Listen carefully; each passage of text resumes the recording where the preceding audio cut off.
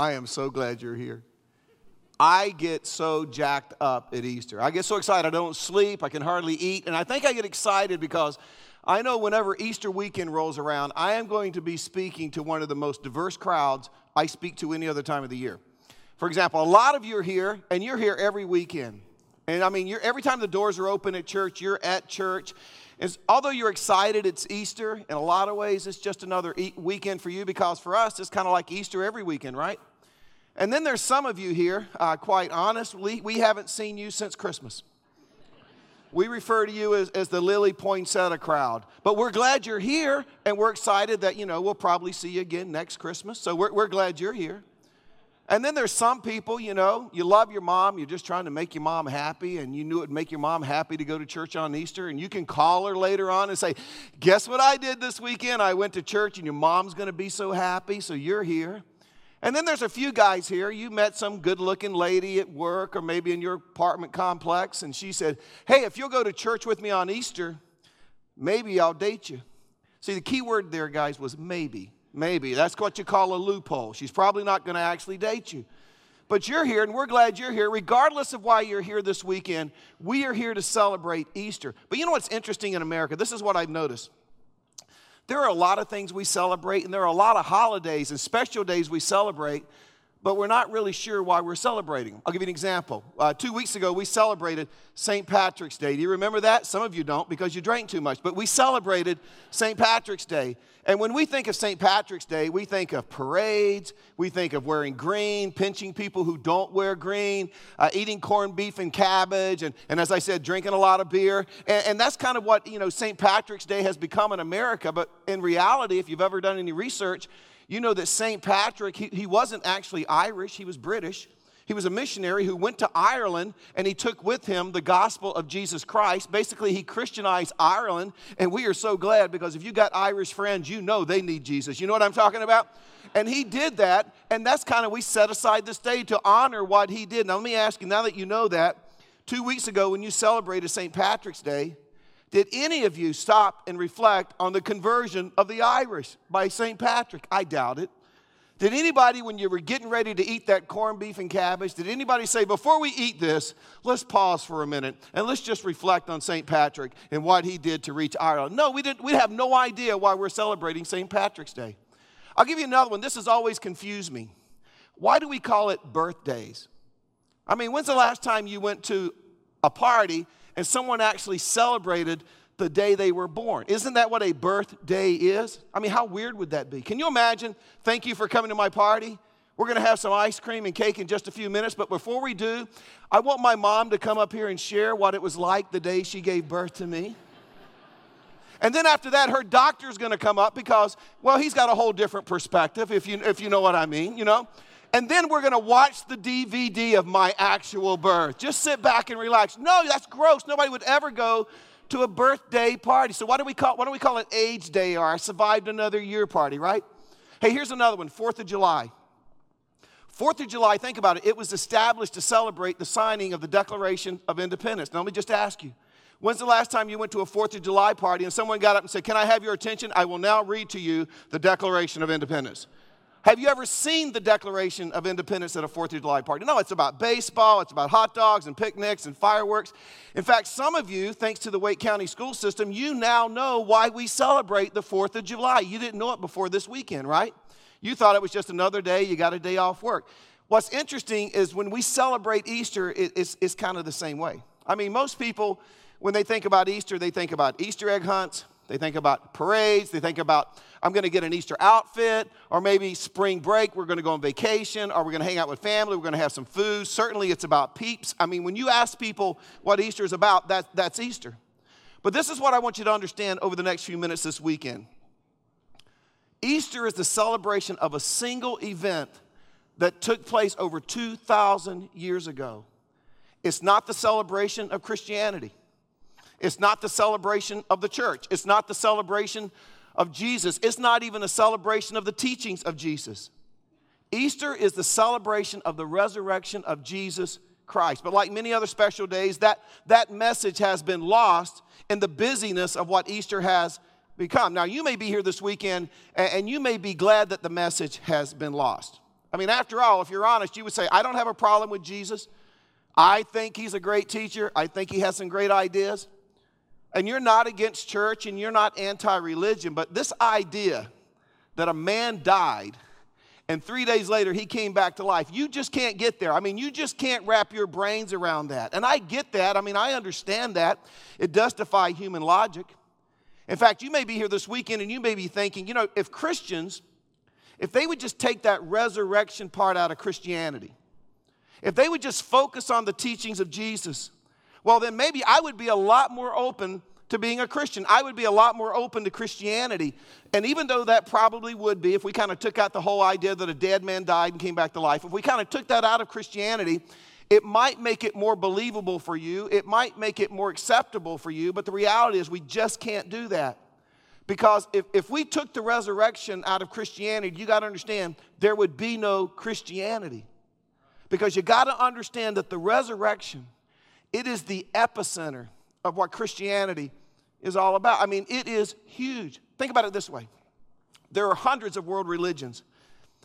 All but 4 are built on philosophies, not personalities.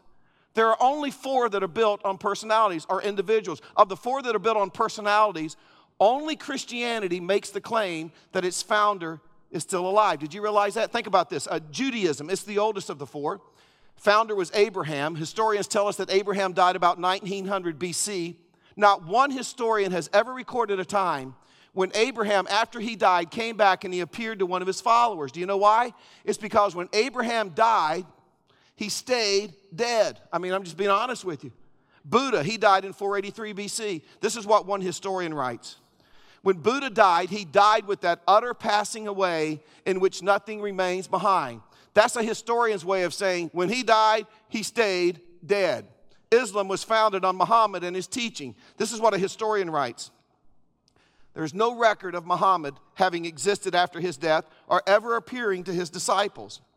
Muhammad died June 8, 632 AD, and was buried in Medina, where his tomb is visited annually by thousands of devout Muslims. And guess what? Everyone who visits his tomb realizes that the tomb is occupied, because when Muhammad died, he stayed dead.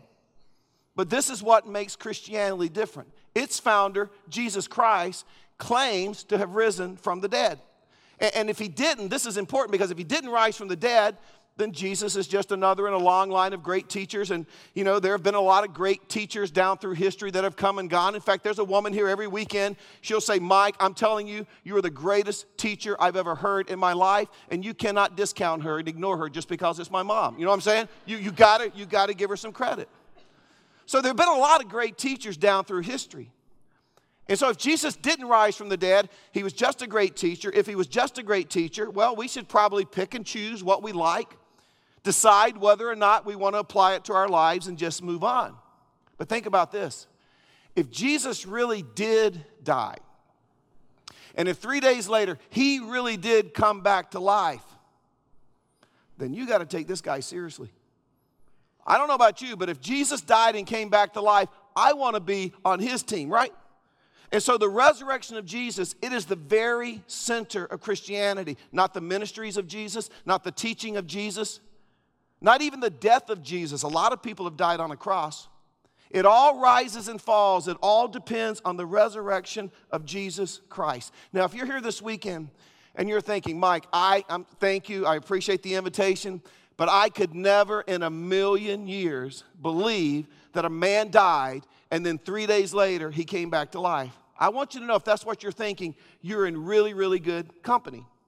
Because even those who lived with Jesus for 3 years, those who traveled with Jesus for 3 years, those who listened to his teaching for 3 years, those who left everything to follow Jesus, understand that when Jesus died, they didn't think he was coming back either.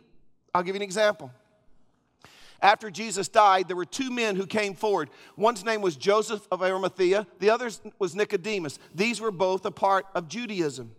But they began to follow Jesus, and they listened to Jesus. And during that process, they became followers of Jesus. Nobody knew it. They were like secret followers. So they went to Pilate after the crucifixion, and they said, Pilate, give us Jesus' body. Let us take the body down off the cross. And when they got the body of Jesus, Guess what they did with it? Well, I'll tell you what they didn't do with it. They didn't take it home, prop it up in a recliner like Weekend at Bernie's, turn on SportsCenter and eat Cheetos for 3 days waiting for him to come back. They didn't do that, right? And they didn't do that because they saw him die and they assumed that he was going to stay dead. So you know what they did? They took the body to a tomb. They hurriedly prepared his body. They put him in the tomb. They rolled the stone in front of the mouth of the tomb and they went home. Why did they do that?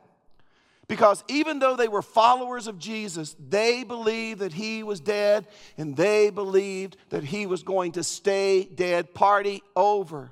No one who followed him expected a resurrection. In fact, let me show you how his closest followers, we would call them his inner circle. I want to show you how they reacted the day after Jesus' death and burial. It'll kind of blow your mind. If you have your Bible, Luke 24:1. If not, you can follow along up on the side screen. This is what it says.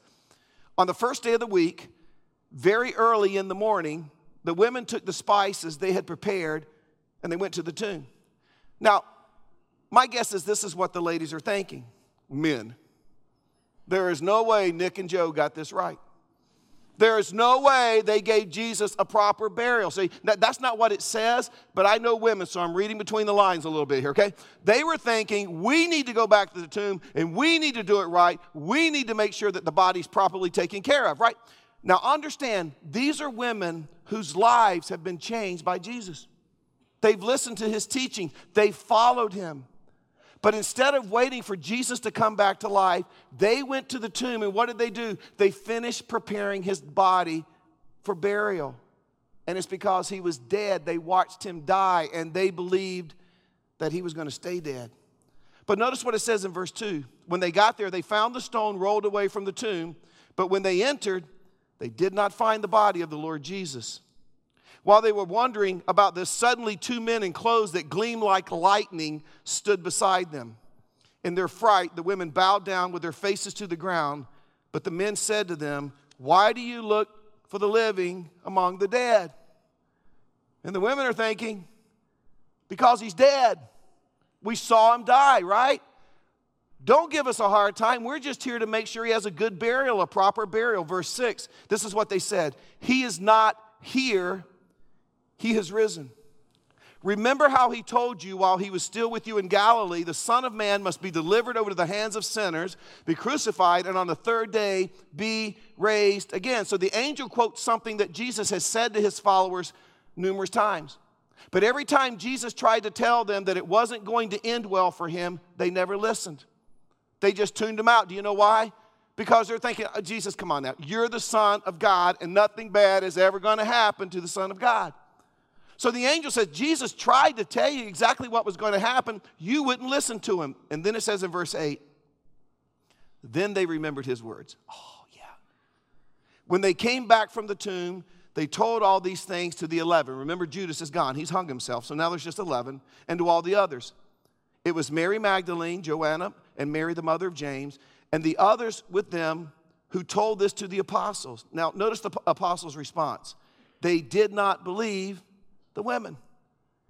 In other words, there was nothing inside of the apostles that said, it's true. It happened just the way he said. No, look what it says, verse 11. They did not believe the women because their words seemed to them like nonsense. So these women came back and said, you will not believe what we found. There were angels. They said, he's not here. He's risen. He's alive. And they're like, that is the stupidest thing we've ever heard in our life. And what I want you to see is a resurrection seemed to those first century followers, just as it seems to many of you listening this weekend. The idea that a guy died and 3 days later came back to life, nonsense. Nobody expected it. You can read the Gospels yourself. Nobody was waiting outside the tomb, counting down to day 3 for the big reveal, for the big miracle, for the big moment. In fact, do you know what Jesus' followers were doing after Jesus died? Those losers went fishing. That's what they did. They were so discouraged, they were so distraught that they had wasted 3 years of their life following Jesus around Palestine. They went and hid because they thought they were going to be the next ones on a cross. They weren't out holding a let's keep the dream alive rally. They were having let's keep us alive rally. And finally, while they're hiding, one of the disciples speaks up and he said, hey, I don't know about you guys. I got to find a job. I got to make a living. So they went back to what they knew. They went back to fishing because in their minds, the charade was over. In their minds, Jesus was a fraud. And now they got to move on, whether they like it or not. No matter how sad they are, no matter how heartbroken they are, they've got to move forward. They got to find real jobs again. Now, you got to understand something here. Jesus is partly to blame for this mess. I mean, if Jesus would have just taught, good things like love one another, forgive one another, be kind to one another, help the poor when you get an opportunity. If he would have just stayed focused on those kinds of subjects, well, then when he was crucified, his followers could have said, you know what? Let's keep the dream alive by at least spreading the teachings of Jesus. I mean, he taught some really, really good stuff. The problem is Jesus didn't just keep it to loving one another and forgiving one another and being kind to one another. In fact, Jesus kind of went too far. There was one occasion where he had the audacity to say, anyone who has seen me has seen the Father. On another occasion, he said, I and the Father are one. In other words, everywhere Jesus was going, every time he taught, he was constantly comparing, equating himself to God. Everybody that heard him teach clearly understood, I think he's claiming to be God. But I think this is what really pushed the people over the edge. I think it's one day when Jesus was teaching and he made this statement. I am the way and the truth and the life. No one comes to the Father except through me. No one can have a relationship with the Father except by going through me. No one can be reconciled back to God and have their sins forgiven without going through me. And my guess is when the disciples were sitting there and they heard Jesus say that, they were probably thinking, well, Jesus, why don't you just paint us into a corner? I mean, that's pretty exclusive. The only way to God is through you. That doesn't leave us a whole lot of wiggle room, right? And if that wasn't enough, Jesus was going around telling everybody, I'm going to die. After 3 days, I'm going to come back to life.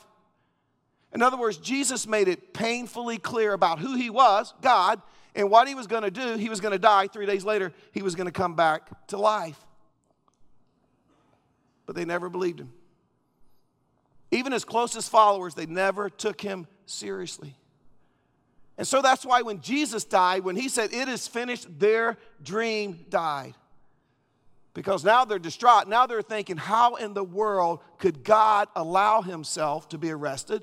How could God allow himself to be bound? How could God allow himself to be beaten within an inch of his life and die in the most humiliating way known to man? I mean, if he was God, this is what they're thinking. There's no way this happens. So they conclude, obviously he was a hoax. Obviously he was a phony. Joke's on us. There's no use to hold a keep the dream alive rally. It's over. What I want you to see is even those who so closely followed him, his inner circle, not a one of them for 1 second believed that Jesus was going to die and then 3 days later come back to life. Yet, this is what is undeniably true. That same group who by their own admission said, we lost faith, we scattered, we ran away, we gave up, we lost hope, we thought it was over, we thought we'd been scammed, we thought we had been deceived. These are the same people that went out and spent the rest of their lives spreading the news.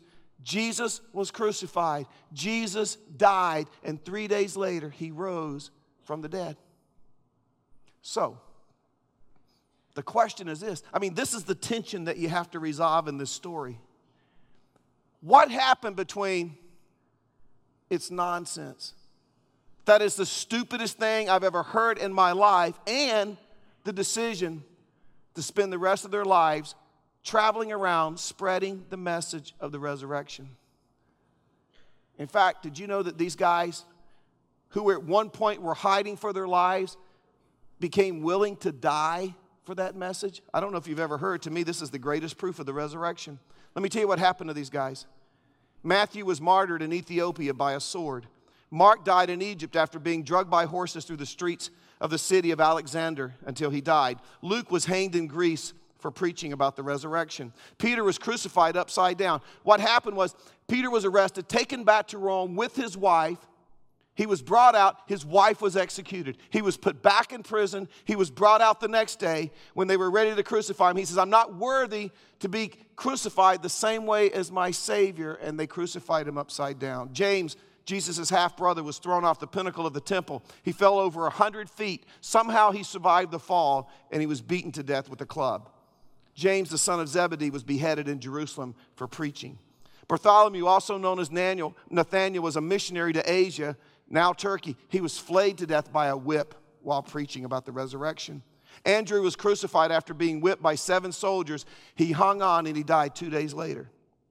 Thomas was stabbed to death with a spear while preaching in what we now know as India. Jude, the half-brother of Jesus, was killed with arrows when he would not deny his faith. Matthias, remember Judas defected and they picked a 12th apostle, it was Matthias. He was stoned and beheaded for preaching about the resurrection. Paul was tortured and then beheaded by Emperor Nero. The only one who wasn't executed was John. Instead, he was banished to the Isle of Patmos. So let me ask you a question. What changed? How did these bunch of cowards go, I'm going back to fishing, to dying for what they believed? Well, I can tell you what changed. They saw him. You see, these men and women, they didn't give up their lives for what they believed. They gave up their lives because of what they didn't believe, but then they began to believe once they saw the risen Savior. Once they saw a dead man come back to life. You see, it wasn't because of all that Jesus taught, because even after all he taught, they still deserted him and went fishing. It wasn't because of all the miracles he performed, because even after watching him perform all the miracles, they still went into hiding. It wasn't because he died on the cross, because, even after the crucifixion, that didn't do anything to ignite anything in the hearts of these men.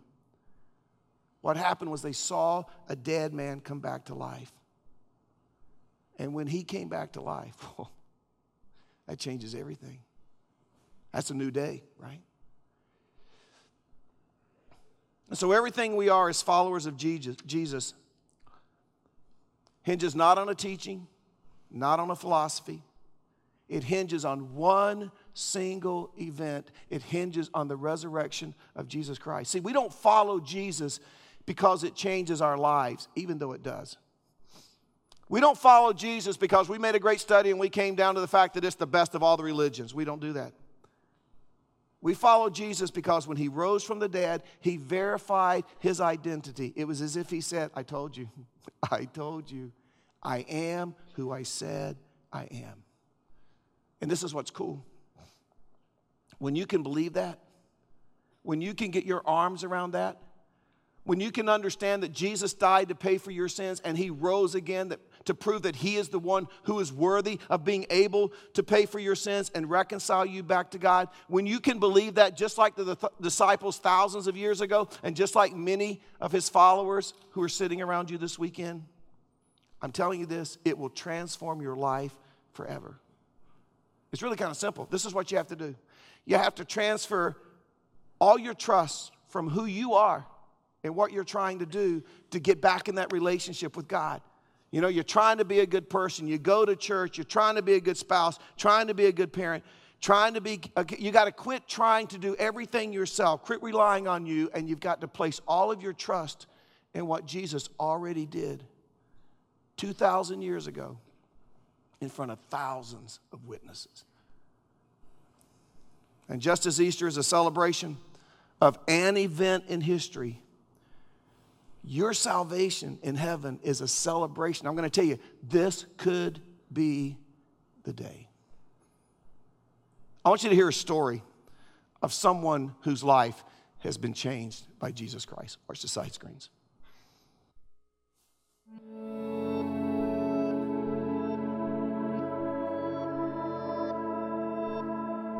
So I grew up going to church on Sundays, and it was really just a Sunday routine to go to church, and there was really nothing deeper than that. At some point, I turned to drugs. for fulfillment or happiness or whatever. Within several months, I was involved with some people who were no good for me to be around. And there was some robberies and some home invasions, and it was really, I knew that I was hanging around with the wrong crowd. And on September 4th, 2004, the guy that I had been buying my drugs from murdered 2 people. And I didn't know at the time that he had shot anyone, and he asked me for a ride, and I picked him up, and come to find out he had actually killed 2 people. The headlines called it the NC State tailgate shootings, and so I was arrested for accessory after the fact, first-degree murder, and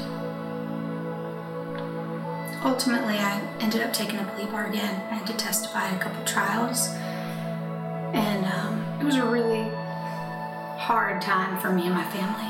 I was a single mom, and I was working, and I had gone back to night school so that I could try and provide for her. And life just got to be overwhelming, and I still didn't understand that I could turn to God with anything, and that I could go to Him with my struggles. And so I turned back to drugs. I remember people from the church, Mike and Carl, coming to my house and confronting me. And it, looking back, was so significant that the church didn't ostracize me, that I wasn't too bad for church, that the church could love me through my lowest points in my life. They loved me through the murder trials, and they loved me through my drug use, and they loved me through having a baby when I was not married. And so ultimately I violated my probation, and I had to go back to jail. And Cameron had to go stay with her grandma for a while, and that was not exactly when my relationship with God started either. It took me about a year, I guess, for life to get back to normal. And it was the summer of 2009, and I went to a small group, and that really was the turning point. Those people were so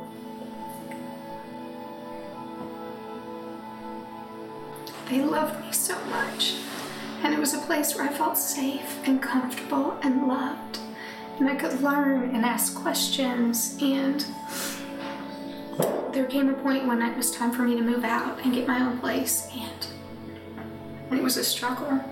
Being a convicted felon and having awful credit, trying to find someone that was willing to rent to me was really difficult. And somebody from the church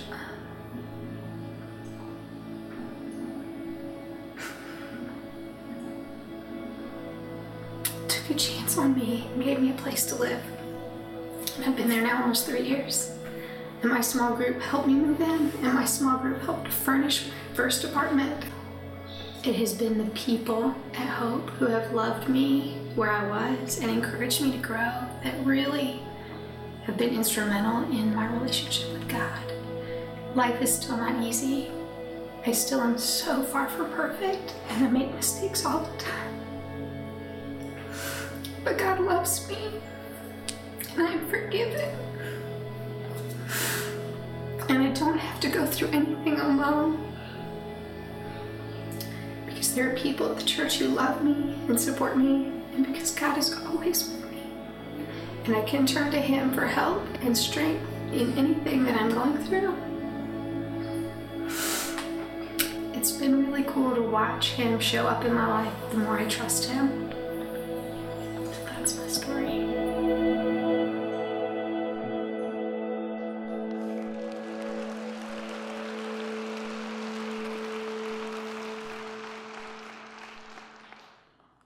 Now, your story may not be as dramatic, but in the same way as Rachel, God just wants to have a relationship with you. So here's the question I'm going to ask you to wrap it up. Has there been a moment, has there been a time in your life when you said, God, I am placing all of my faith, all of my trust in what Jesus did on the cross for the payment of my sins? And I believe that Jesus died and He came back to life that first Easter to prove that He was who He said He was. Now, here's the deal. If you've never made that decision in your life, I'm going to just ask everybody, just bow your heads with me. Let's just do that. And I want to just kind of lead you in a prayer.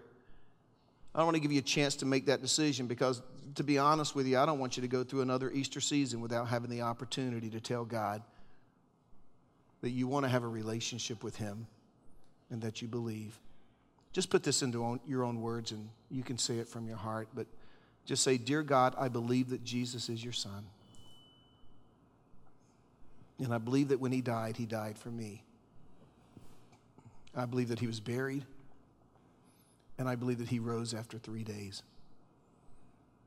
I believe that He is the Savior of the world, and I receive Him right now as my Savior. Please accept me into your family, not based on my efforts, not even based on this prayer, but based on my faith in what you did on my behalf. Thank you for forgiving me and accepting me." Father, I just pray right now for maybe anyone who's praying that prayer. Jesus says, "I'm the way, the truth, and the life." And through what He did for us, we get to be reconciled and have that relationship with you. And our sins are forgiven. And Father, even more importantly, because of the resurrection of your Son, we now have the power to become the people you created us to be, to find the purpose in life that you created us to live. And Father, I just pray that people will find that freedom and discover that relationship with you. What a shame to go through Easter and miss the real meaning. May they discover it this year. In your name we pray. Amen.